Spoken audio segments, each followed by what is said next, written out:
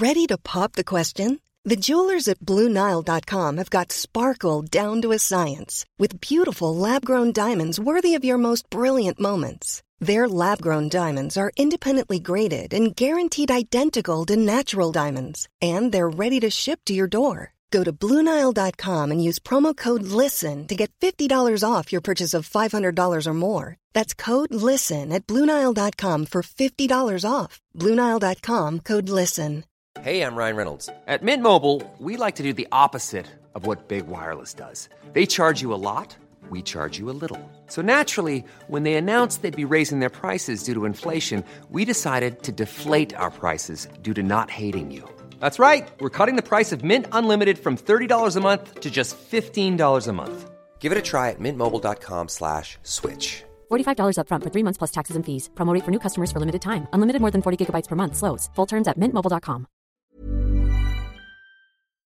Hi, this is Finn Harper from Open City. This episode of The Lundown is dedicated to the memory of Marcus Fares, the brilliant journalist, editor and innovator who tragically passed away this week.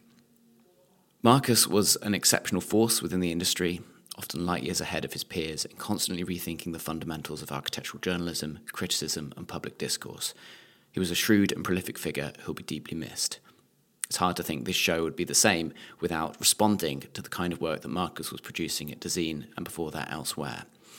In founding his most ambitious publishing project, Dezeen, in 2006, Marcus correctly judged with incredible acumen and foresight the shape that journalism would take in the 21st century. Many publishers are still struggling to catch up with the moves that Marcus made nearly 2 decades ago. He had an exceptionally quick sense for news, sometimes breaking big stories off the back of noticing a passing remark at an event or online. And while Dezeen is best known for unrivaled visual coverage of contemporary design, Marcus also made it an inclusive space for vigorous debate, platforming all sides of any issue, including many underrepresented voices. Marcus was also a stalwart and supportive champion of Open City. At the start of the UK's first national lockdown, he met with me in person in an open-air Dalston car park to ask how Dezeen could help us get through the pandemic. With his blessing, Dezeen went on to support our work in various ways, including by prominently featuring the graduation work of the black, brown and working-class teenagers who take part in Open City's Accelerate programme each year. In doing so, he gave those underrepresented Londoners a spotlight and a confidence boost that they are often denied. It was a gesture which will have certainly changed lives for the better. Marcus led with flair, quick thinking and a twinkle in his eye. We will remember those qualities when we will remember him.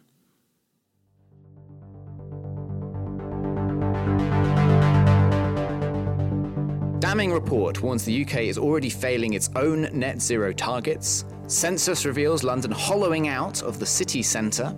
Star Architects DRMM parachuted in for a landmark study to boost timber construction.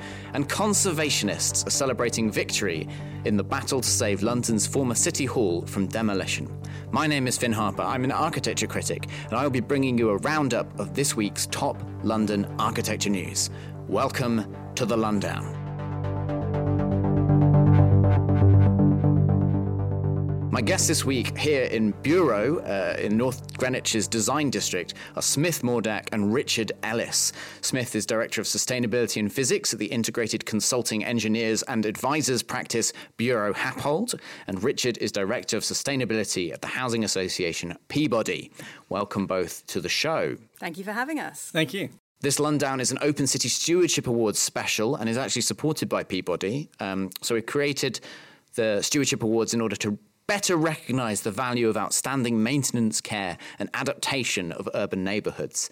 The full shortlist of those awards will be featured in this year's Open House Festival, which is running from the 8th to the 21st of September, and the winners will be announced at a special event at Peabody's Nest in Thamesmead on the 13th of September. Tonight, though, we're simply going to be looking at the big news stories that have broken in London's built environment world over the last 7 days through the lens of stewardship and ecological construction. And our first story is that the UK is falling short of crucial targets to meet its net zero promises due to the government dragging its heels on key policies. That's according to a damning report by the Climate Change Committee. So the CCC is the independent statutory body which is assigned to advise Parliament on climate policy. And it revealed its discontent at the government's, quote, shocking insulation programme in its annual report to MPs last week. In what was a no-holds-barred document, they noted, quote, major policy failures and a scant evidence of delivery. It took the top billing in Newsnight last week, which featured an interview with CCC Chief Executive Chris Stark. As host of COP26 last year, the UK was praised for its ambitious climate goals. However, this latest report seems to indicate that the government is falling dangerously far behind on legally binding promises. In particular, the cost of living crisis seems to have been used by the government to draw back on its commitments to reach net zero greenhouse gas emissions by 2050. For example, in the past few months, the former Chancellor Rishi Sunak has slashed fuel duty, and also British coal-fired power stations have been given operating extensions with the Ukraine invasion cited as a justification. Nevertheless, it was the government's insulation policy that was singled out for the biggest criticism from the CCC. With the draftiest homes in Europe, the UK's heating costs are crippling families and proving one of the largest single sources of carbon emissions. The committee's chair, Lord Deben, said it was, quote, scandalous that we are still building new homes that do not meet minimum standards of efficiency, meaning that soon 1.5 million brand new homes will need significant retrofitting. So, Smith, what is the significance of this report, in your view? Why are we in the situation where, despite decades of warnings and promises to change, we still have a government offering, according to this report, scant evidence of delivery when it comes to decarbonisation? Well, it's great that this report has come out, and it's great that this report is as kind of blunt in its reporting of the situation as it is. But I wasn't in the least bit surprised. I mean, we know this, right?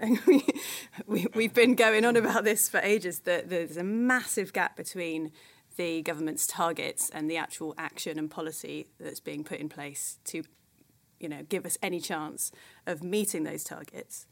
And so I suppose this report, in a way, just validates that to a wider audience. So great. Thank you, CCC, for that. But as to why we're in this situation, I mean, my latest feeling about it is that I think while we've agreed collectively on the symptom, on the climate change, we see that climate change is happening, we see that the biodiversity crisis is happening, but what we don't agree on is the causes for that, the underlying causes for that. Yes, we agree that kind of emissions are causing global warming, but we don't agree that, the kind of fundamental economic models, the extractivism, the capitalism, am I allowed to say capitalism on this podcast? Are what are driving it. And because we don't agree on the causes, we don't have a kind of a unified idea as to what we could do to solve it. And so at the moment, it feels like we're in this situation of the government saying, yes, I understand that you've got lung cancer, and yes, I will absolutely treat it, but only if I can do that by selling you cigarettes. It's just and it's so infuriating. We need to get past this to a slightly more sophisticated understanding of what's driving this, what's driving the climate crisis, but also all of the social problems that we're suffering as well, that are all caused by those same underlying economic problems. Yeah, it sort of seems that the government is kind of prioritising, it's pitting the cost of living crisis and these kind of social issues against environmental issues and bringing our emissions down. We've seen this over the last few weeks. The ministers have said, we can't do both of these things. We can either take affirmative action to support people during the cost of living crisis, or we can reduce greenhouse gas emissions. In your opinion, is this are these two issues mutually exclusive? Is that a fair conclusion to come to, or is that a kind of myth, and actually savvy policymakers could both address household bills and also save the planet at the same time, social issues and ecological issues in one go? Yeah, I mean, I think it's total nonsense to pit those two things against each other. I think they're both symptoms of the same underlying kind of drivers and causes, which is to do with, opportunities for financial extraction and concentration of wealth and so on. And to put them against each other is just completely false, and it drives me absolutely up the wall that, that we're sort of being sold certain policies and in order to meet these other needs. And it's total nonsense. Richard, London Mayor Sadiq Khan recently published an opinion piece in City AM calling for citywide divestment from fossil fuels. And he said in it, quote, despite the rhetoric to build back better following the pandemic, as little as 6% of stimulus spending globally has so far gone into green economy initiatives. You're leading a green economy initiative, right? You're head of sustainability at Peabody, major long-term landowner and housing association. What do you think this city needs to do to lead the way to a greener future? That's a very big and complicated question, but I would say in short that we need to look long-term. An awful lot of the policies that you see and the disconnect that we see between central government, local government is around short-termism. And one of the things that makes me work for Peabody and like it so much is that we've been around for 160 years. Our plan is to be around for another 160 years, and only through long-term planning, working with our communities, living with them and developing them, are we ever going to get to a greener future. And it's something that we've been working on for the last few years quite heavily.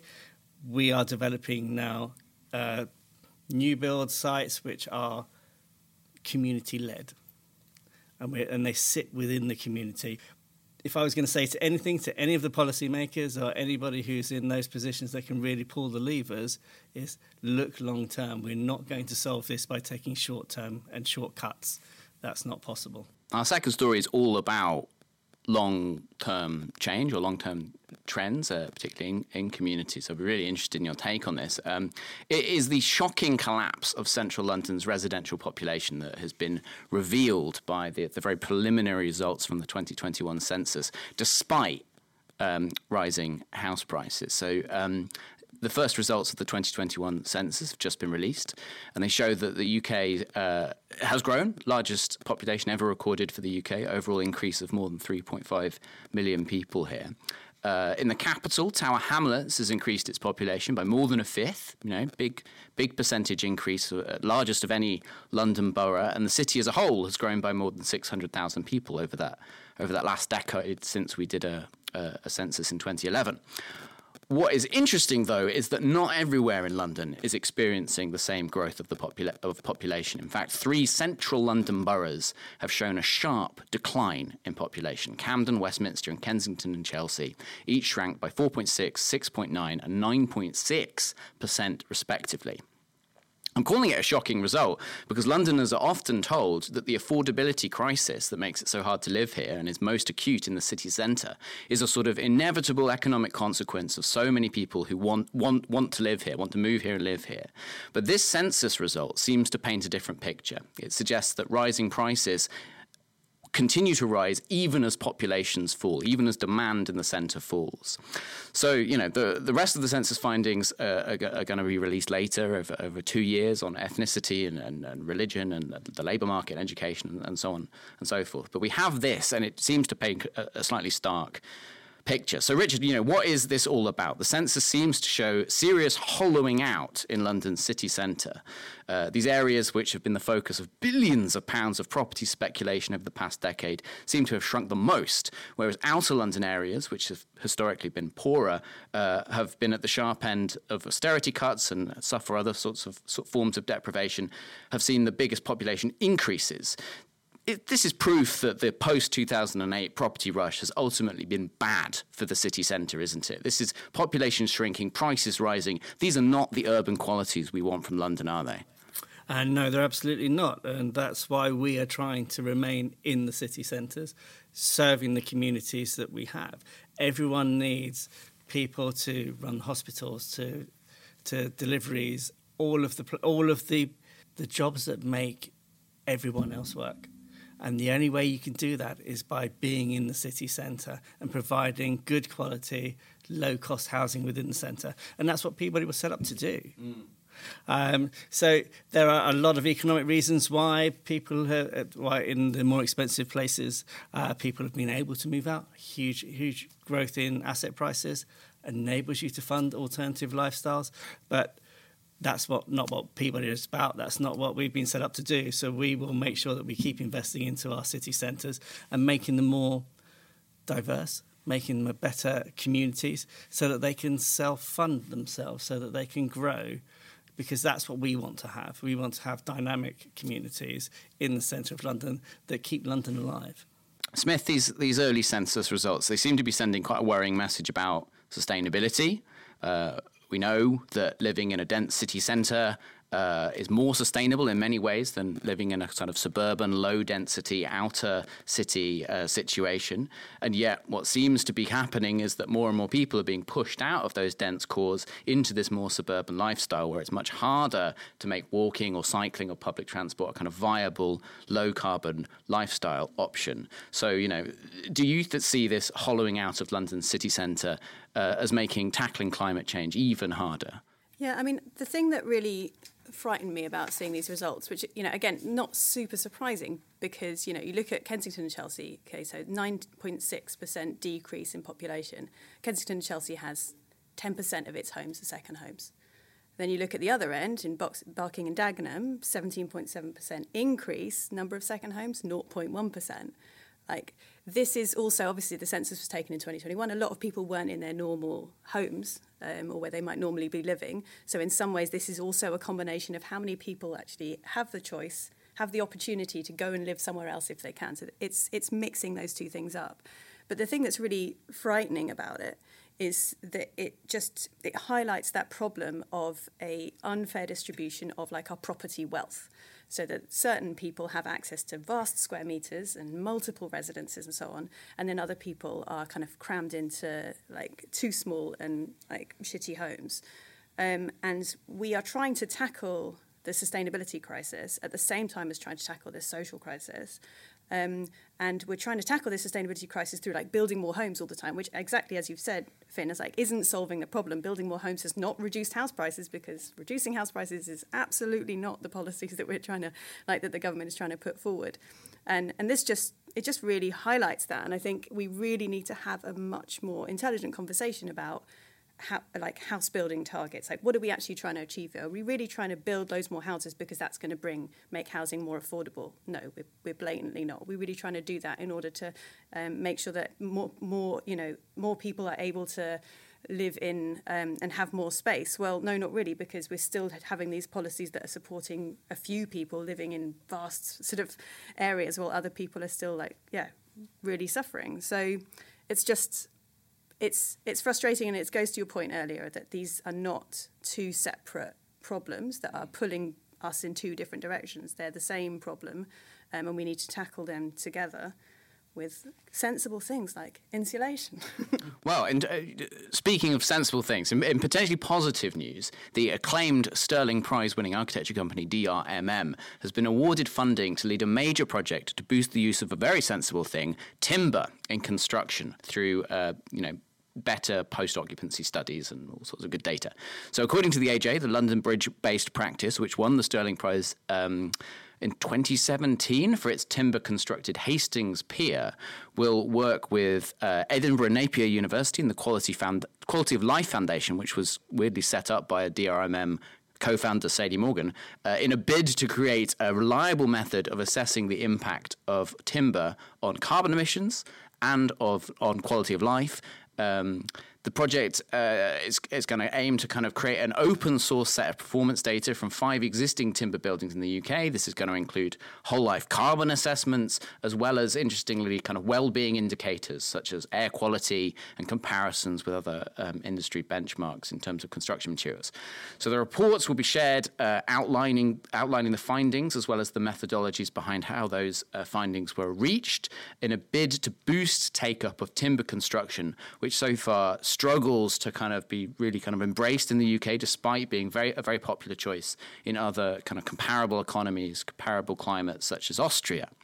DRMM director Jonas Lenzer said, quote, "Currently findings from mass timber analysis come from piecemeal methodologies and assumptions. This makes comparisons between individual buildings and studies inconsistent." So he thinks that this is a kind of opportunity to redefine what good looks like in terms of timber construction that might lead to more take-up in the construction industry. the chief executive of this Dutch company Built by Nature has pledged to put £113,000 into the project. And Amanda Sturgeon, who's their chief exec, said, quote, "With strong data and robust information, we can continue bolstering the case for mass timber adoption." So, Smith, you're a kind of material science expert, qualified engineer, qualified architect, director of sustainability and physics at Buro Happold. Why do we need significant, influential, well-funded pieces of research like this to persuade the industry to use more timber when the environmental benefits have been so apparent for so long? I mean, Austria has been building with timber at big scales for decades. Yeah, I mean, it's kind of bizarre, isn't it? Like, I mean, don't get me wrong, I really welcome this study and a big fan of Built by Nature. Buro Happold are sort of taking part in work, collaborating with other members of Built by Nature as well. Like, it's a fantastic initiative and I'd have nothing to say against it.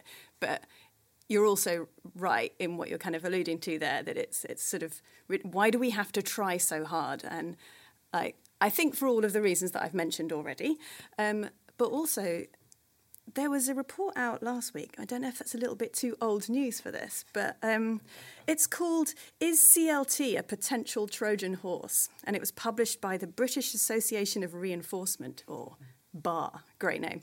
And it's got this amazing cover that is a picture of a kind of replica Trojan horse in timber, obviously. And it's all like full of so much like weirdly spun stuff around how CLT, it's just like there are too many industrial processes. Yeah. So hang on, just to kind of decode this for listeners who maybe don't know these acronyms, CLT is like a type of timber construction, cross-laminated timber. Yeah. And this lobbying firm, BAR, is like a concrete lobbying firm. That's what you're saying. So there's a concrete lobbying firm sort of naysaying and bad-mouthing timber.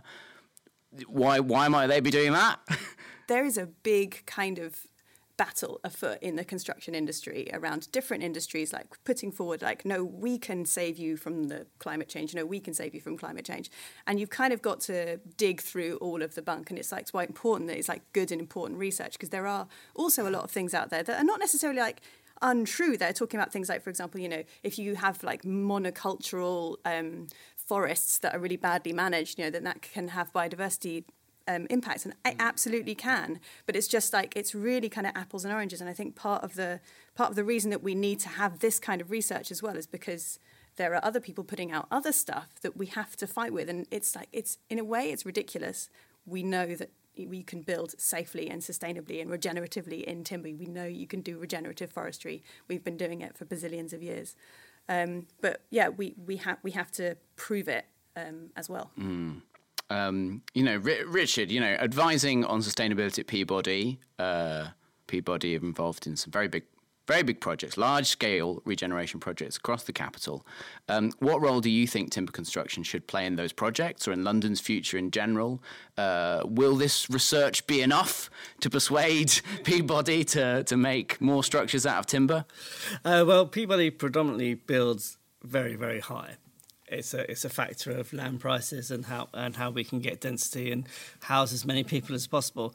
So in the high rise, especially with everything that has happened recently, I think the risk dial is dialed way down on anything which is flammable. On the other side, what we're looking at the moment and spending a lot of time is around whole life carbon costing, going through that, making sure that when we're developing, what are we using, how are we using it, and why are we using it. And that's something that is relatively new for us, so we're learning around it at the moment. We've got 5 schemes on at the moment where we're just trying to play through those ideas. So I think that we will see something, but it's probably going to be 2 or 3 years down the line. We want to come up with something that we know we can replicate, we know that will last, we know that will stand the test of time. So that's where we're trying to come from. Yes, I think timber's always been used in construction. It will always be used in construction. I think probably at the high-rise stuff at the moment, that's probably a step too far. Smith, I mean, maybe I'm an idiot here. I'm not as qualified as either of the two of you, but it didn't seem like there was very much timber involved in the Grenfell fire, which I guess is sort of what we're all thinking about, that tragedy when we talk about the flammability of buildings. It seemed like that was a concrete structure. It seemed like it was a kind of aluminium with combustible insulation in the cladding. Timber didn't seem to feature at all in that tragedy. And yet, Richard's 100% right that since that fire, somehow timber has been the risk dial around timber has been changed, and people talk about that material timber as if that was somehow part of the problem, or as if that was it's a risky material. As a kind of building physicist, building engineer, is there a kind of clear answer on this? Is timber a sort of a flammable, risky material or not? So you can absolutely design a timber building, even a pretty tall timber building, safely, so that you're not going to have a repeat of that tragedy. You can absolutely do that. And we are actually currently working on a project with Wall Thistleton Architects and others to prove that, and to also collaborate with people like insurers and the like different kinds of industry associations and so on. In order to sort of come together and say, like, okay, if these are the details that we use, if this is the fire engineering principles that we use, if these are the kind of insurance principles that we use, then can we build this? Because we want to make sure that we're kind of collectively comfortable with collectively managing those risks and addressing the kind of the concerns, the very, very real concerns that should not be downplayed, but at the same time showing and proving that we do have the technical we have the technical solutions to prevent that tragedy from happening in a timber building. It's possible. Obviously, it has to be designed properly, and all the systems have to be in place. But it's absolutely possible, and we need to prove it, and we need, developers as well to kind of help take that risk. And I mean, one of the things that we're doing at the moment, it's sort of interesting under the heading of stewardship, and you're sort of saying 160 years as well. It's like when we're working on master plans where the build out's going to be, like 10, 15, 20 years time. Some of those buildings. What the conversation that we're having all the time at the moment, and I've had it like at least twice today in different like meetings with clients, it's like, how can we make sure we don't design out timber? Make sure that if this building's going to be built in 15, 20 years, that we can potentially design it with timber once these sort of this temporary legislative context and those challenges are overcome, which we are, confident they will be. How can we make sure that we're not like locking ourselves into a kind of very carbon intensive construction industry in the future? Our final story is that the fate of Foster and Partners' former City Hall building next to Tower Bridge is hanging in the balance after Culture Secretary, at the time of recording, Nadine Dorries, has refused to issue a certificate of immunity from listing the building. This is according to the AJ, and apparently... So the building was home to the Greater London Authority, the GLA, until last December, when... London's government moved to the Wilkinson Eyre-designed former Crystal building next to the Royal Victoria Dock, which has recently been revamped by Architecture 00 to act as our new City Hall. And Dorries has denied the request from the building's owner, St Martin's Property Group, which would have granted them a window to potentially demolish the building. So she's denied that. So she's not necessarily saved it, but she's sort of said she's not greenlit a demolition either. So kind of heritage campaigners who like City Hall and think that it should remain or be converted to a new use are very pleased about this and have welcomed the decision. 20th Century Society said it was, quote, leaving the door open for the building to be considered again for listing in the future. Elsewhere in the capital, another iconic building has once again become embroiled in a sort of demolition versus retrofit debate. This is late last month. The Community Secretary, at the time of recording, Michael Gove, called in, so sort of demanded to take a look at the Pilbrow and Partners plans to bulldoze and rebuild Marks & Spencer's famous store at Marble Arch. It was a move that was partly prompted by a letter organised by a campaign group called Save Britain's Heritage, and it urged lower carbon options to be considered instead of demolishing this building and rebuilding it.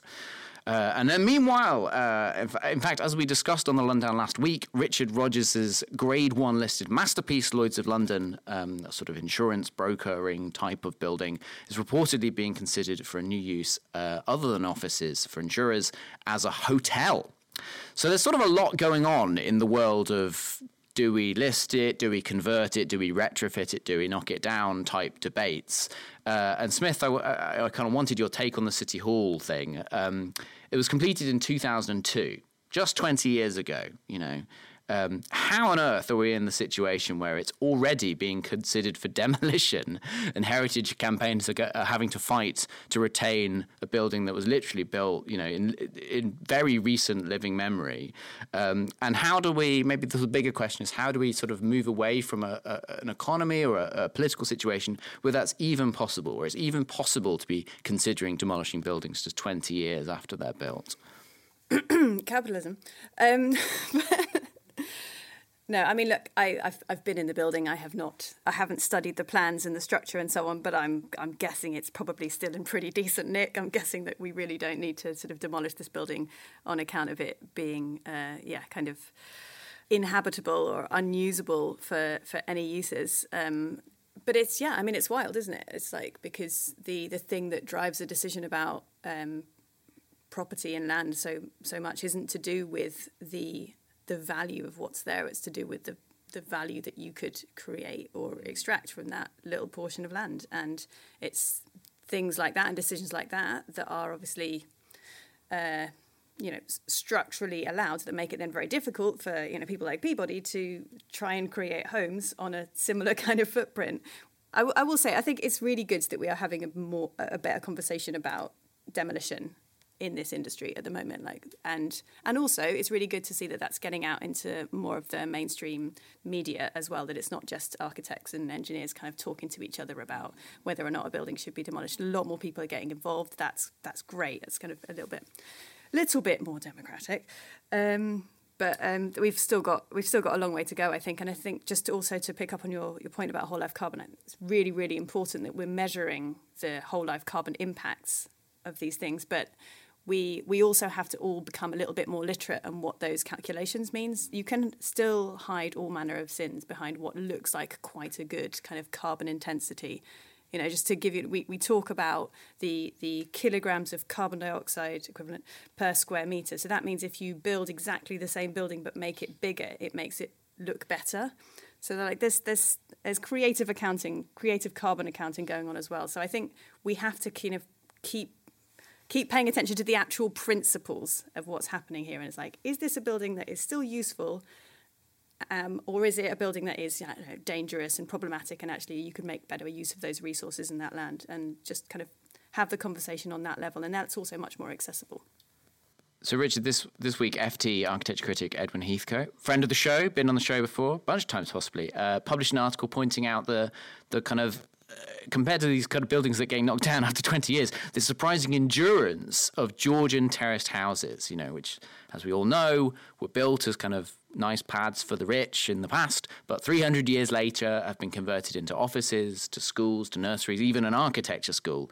So Heathcote is kind of making the case for loose-fit architecture that can evolve with the times. You keep the building the same, but the interiors flex and change as the use of that building changes. What do you make of this term loose-fit architecture, and how could it be more incorporated into London's fabric today? I think the loose fit is probably a reimagining of something that we did 100 years ago. We looked at our buildings, they moved with us, they developed with us as we needed to. My house has had 3 bedrooms, it's got 4 bedrooms at the moment. We just change it as we need to. And it's because it's part of the locality, part of the community that we live in. You just do that. You never sort of walked around and said, well, we'll knock that one down, and then I'm going to rebuild that for 30 years, and we'll see you later, see what the next person wants to do. And that's what we've been trying to do. I mean, if you looked at one of our estates, previously it just you had a room with a wash house at the end and maybe a kitchen. Then we remodeled that into individual flats. Next thing we'll be doing is be retrofitting those to make them more energy efficient. They move with the times, they change with the times, but also it helps, especially somewhere like London, the history of London. You can't keep knocking down things. There's nothing to hang the culture off if you keep on doing that. And so that's why it concerns me quite a lot when you see people trying to just knock down something that's 20 years old, especially something that's relatively iconic. But equally, I don't think that loose fit is necessarily a new idea. It's just been rebranded slightly. But what we're looking for are principles of light and space. And then after that, you can move things around within that. So I'm all for it in whatever way it's called. It's been most of my career has been knocking buildings around and keeping them, retaining them and moving them around. So that's what I want to do. And from a sustainability point of view, it makes complete sense. Fantastic. Look, we end each show with a kind of look at kind of cultural events that are happening in London that listeners might be interested in. Some really good ones with a kind of ecological focus this week. Buro Happold have somehow contributed to this show at the Barbican. Smith, I don't know if you can tell us about this, but the show is open now and it runs until the 29th of August. Very briefly, can you kind of tell listeners what that show is and whether they should go and see it? They should absolutely go and see it. It's on at the Curve Gallery in the Barbican, and the whole exhibition is called Our Time on Earth. And Buro Happold contributed to an aspect of it called the Symbioscene, where we worked with 3 Indigenous communities to envision what city living could be like in 2040, hybridising Indigenous technologies with conventional engineering. Something I'm particularly excited about. This Saturday is the 50th birthday of Erna Goldfinger's Trellick Tower. Extremely beautiful brutalist building in the west of London, North Kensington, from 12 until 8 p.m. on Saturday. Open City are involved. We're going to be doing free tours with the residents of Trellick Tower. So if you've always seen Trellick Tower on the skyline or on the railway to Bristol from Paddington, come along, come on a tour, come and meet some of the residents, explore the building. There's an amazing community. It's called the Cheltenham Estate that Trellick's part of. And we've got some of the original architects who worked with Goldfinger are going to be there. There's going to be music and stalls and food. The community is currently involved in a big campaign to try and stop a big development that will bisect that council estate. So that I'm sure will be kind of part of the flavour of the event, but I'd recommend that. Also, our friends at the Architecture Foundation have created a new podcast series. It's called Power and Public Space. It's a series of conversations, particularly about public space and its relationship to social power, with a kind of mix of artists and academics and architects. Classic AF. If you like the intersection of art, academia, and architecture, then you'll like this podcast. So I think their first story, or one of their stories, is about Dalston East and Curve Garden, which is a project in East London. Very beautiful, very admirable. And that podcast series is live now, and I'm sure if you go on the AF Twitter or Instagram, you can track that down. Richard, anything you've seen, anything you want to plug for our listeners to get to this week? Yes, certainly going to the exhibition at the John Soane Museum is the thing that I would be looking for. My father's is a big fan of it, and he's been desperate to try and get me round to have a look at it and to look at the sarcophagus, which I think is in the basement there. So I've sort of held him off, but I think maybe this is the time to go. You've never been to the Soane Museum at all? Oh my God! I know you absolutely have to go. Fantastic. Smith, Richard, it's been a huge pleasure to have you on the show. Thank you for joining us at Buro. Where can our listeners track you down? Are you on social media? Do you tweet? Do you Instagram? Are you TikToking? What's your preferred handle? I'm on Twitter at Smith Mordack, all one word. Richard? Absolutely not. Impossible to find. He's fantastic. Well, thank you very much for joining the show, and I hope you can come again soon. Thank you. Thank you. You've been listening to The Lundown, a show from Open City rounding up the big stories in architecture and the built environment each week in London. If you've enjoyed the show and want to know more about any of the stories we've discussed, we recommend subscribing to The Architect's Journal, which has covered all these issues and many more too. You can find the show on Twitter or Instagram at Open City London, or by using the hashtag Lundown, LNDDWN. Open City receives no public funding, so if you want to support our work, please go to open-city.org.uk/support and sign up as an Open City friend. Open City is dedicated to making London a more open, accessible and equitable city.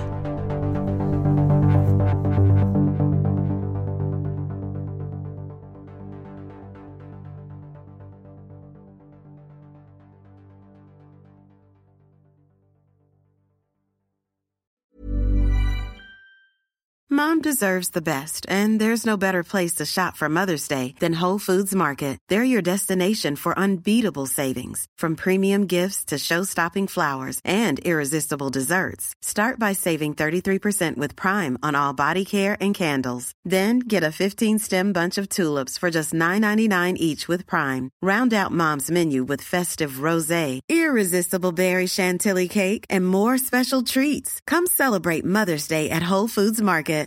Imagine the softest sheets you've ever felt. Now imagine them getting even softer over time. That's what you'll feel with Boll & Branch's organic cotton sheets. In a recent customer survey, 96% replied that Boll & Branch sheets get softer with every wash. Start getting your best night's sleep in these sheets that get softer and softer for years to come. Try their sheets with a 30-night guarantee. Plus, get 15% off your first order at bollandbranch.com. Code BUTTERY. Exclusions apply. See site for details.